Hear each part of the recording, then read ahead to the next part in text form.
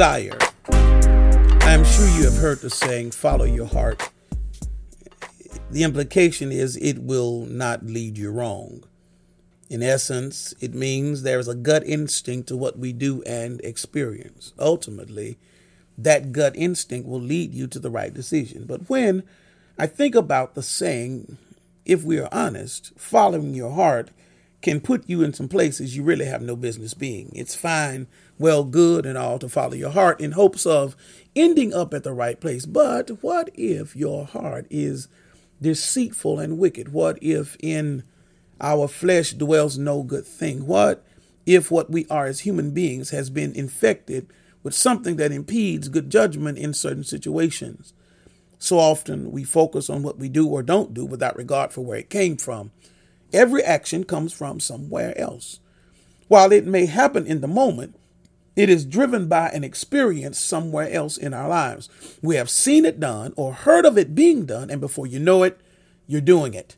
Thinking to yourself, I can't believe I just did that. I think it's fair to say that most people want to do the right thing. And while having said that, I also recognize that the right thing is different for different people depending on where they came from. I heard a friend of mine tell his son that the brain was just a firing station, synapses going off in his head for what was in his heart. He said it was kind of like a relay station. What we do doesn't come out of our brain, but from our heart or our desire. And out of that conversation, he told his son to change his desire, and his brain would respond accordingly, which would produce different results in his life. In other words, his brain would tell the rest of his body what to do based on what he wanted in his heart.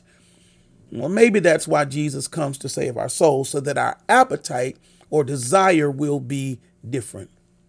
And out of that difference or change, we will respond differently to the world. You see, human beings have three distinct parts. We are body, soul, and spirit. Our body has senses that we use to experience the world. We have sight, hearing, taste, smell, and touch. Our body functions at the whims of our soul, which we call our heart. This is where we give expression to our humanity, how we feel about this, that, and the other. It is our emotions. Like our body, it is earthly.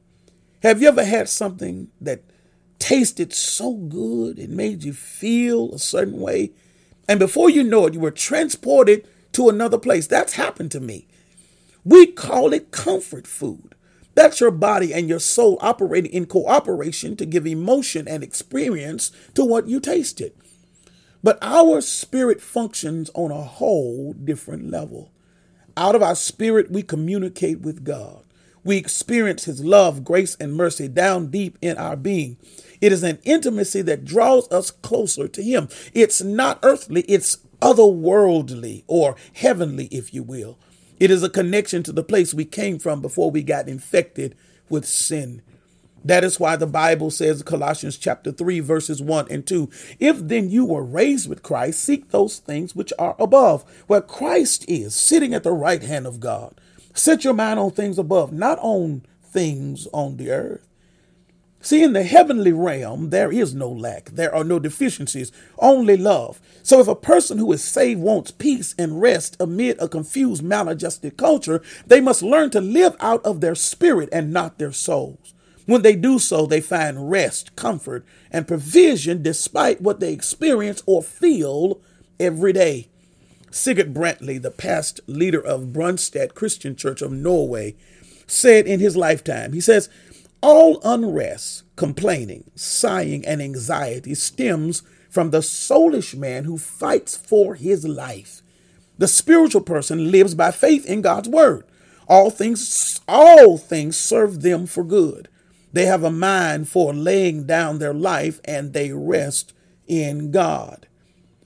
While we experience life through our souls or earthly existence, the rest or security we need to overcome this world is found in our spirit, which is connected to God through Jesus Christ, our Lord.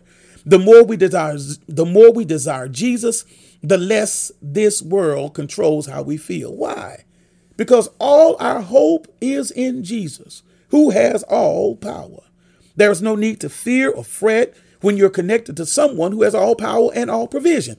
When we accept the free gift of salvation, the Bible says in 2 Corinthians chapter 5, verse 17, behold, or look, all things have become new.